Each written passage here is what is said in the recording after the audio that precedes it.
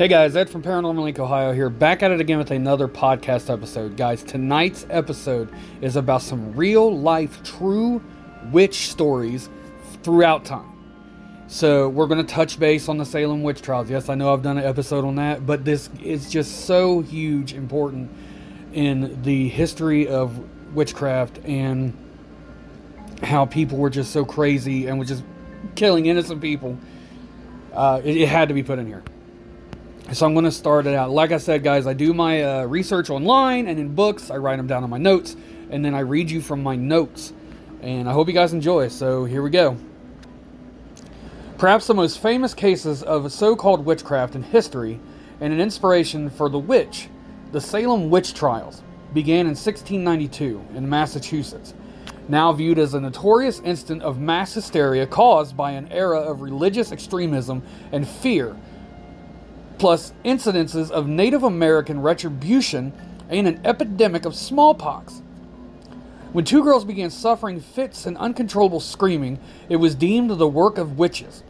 20 were implicated and executed, nearly all by hanging, 14 of whom were women. The trials were later deemed unlawful, but lasting damage had already been done, leaving an indelible stain on American history. Next up, we have the Pendle Witches. The trials of the Pendle Witches preceded Salem by almost a century, occurring in 1612 and around Pendle Hill in Lancashire, a place thought wild and lawless at the time. 12 were accused of murders of 10 people in the local area by the use of witchcraft.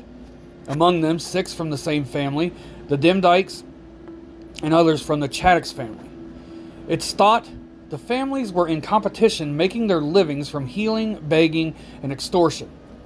10 were executed, and despite a petition delivered to the then Home Secretary Jack Straw in 1998 appealing for their pardon, the convictions still stand. Now we're going to talk about the Agnes Sampson. Agnes Sampson was the most feted of those accused in the North Berwick witch trials in East Lothian in 1590, which saw more than 100 accused and 70 executed. A respected healer and a midwife, she was among a supposed coven which sought to sink the ship of King James VI, new Danish bride, in a supernatural storm, and then the king's own ship after he set sail to retrieve her.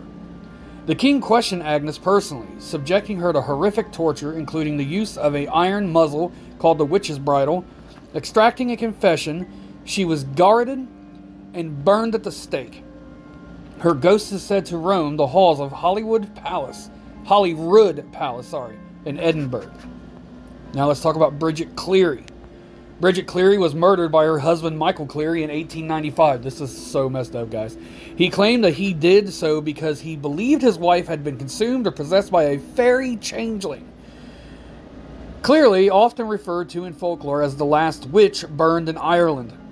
After a violent argument conducted in front of relatives and neighbors, Michael clearly set her on fire with lamp oil, possibly while she was still alive, insisting to those in attendance that the changeling would die and his wife would be returned. This guy just wanted rid of his wife. Yeah, they got in a huge argument in front of family and friends, and he got mad and he just set her on fire. This is just clear-cut murder. He was found guilty of manslaughter and spent 15 years in prison. 15 years for setting somebody on fire. While 9 others were indicted on charges of wounding. The story lives on in Irish culture, a popular but macabre nursery rhyme reading, "Are you a witch, or are you a fairy, or are you the wife of Michael Cleary?" Now let's talk about Anna Goldie. Anna Goldie is often cited as the last person to be executed for witchcraft in Europe. Working as a maid for a wealthy physician in Glarus, Switzerland, it was claimed that she had put needles in bread and milk served to her employer's daughter using witchcraft. She was arrested and tortured, after which she admitted a pact with the devil himself. Though she retracted her confession once the torture was over, of course, they're going to torture you until you say what they want to hear, she was sentenced to death by beheading in 1782. The incident was widely decreed across the country and also by the Holy Roman Empire in 2007. Her death was officially acknowledged as a miscarriage of justice. Her exoneration was granted 226 years after her death. It only took them that long to have some sense. Her trial branded illegal, it later emerged that Gaudy had threatened to reveal an affair she was having with her employer. And this guy just straight up killed her.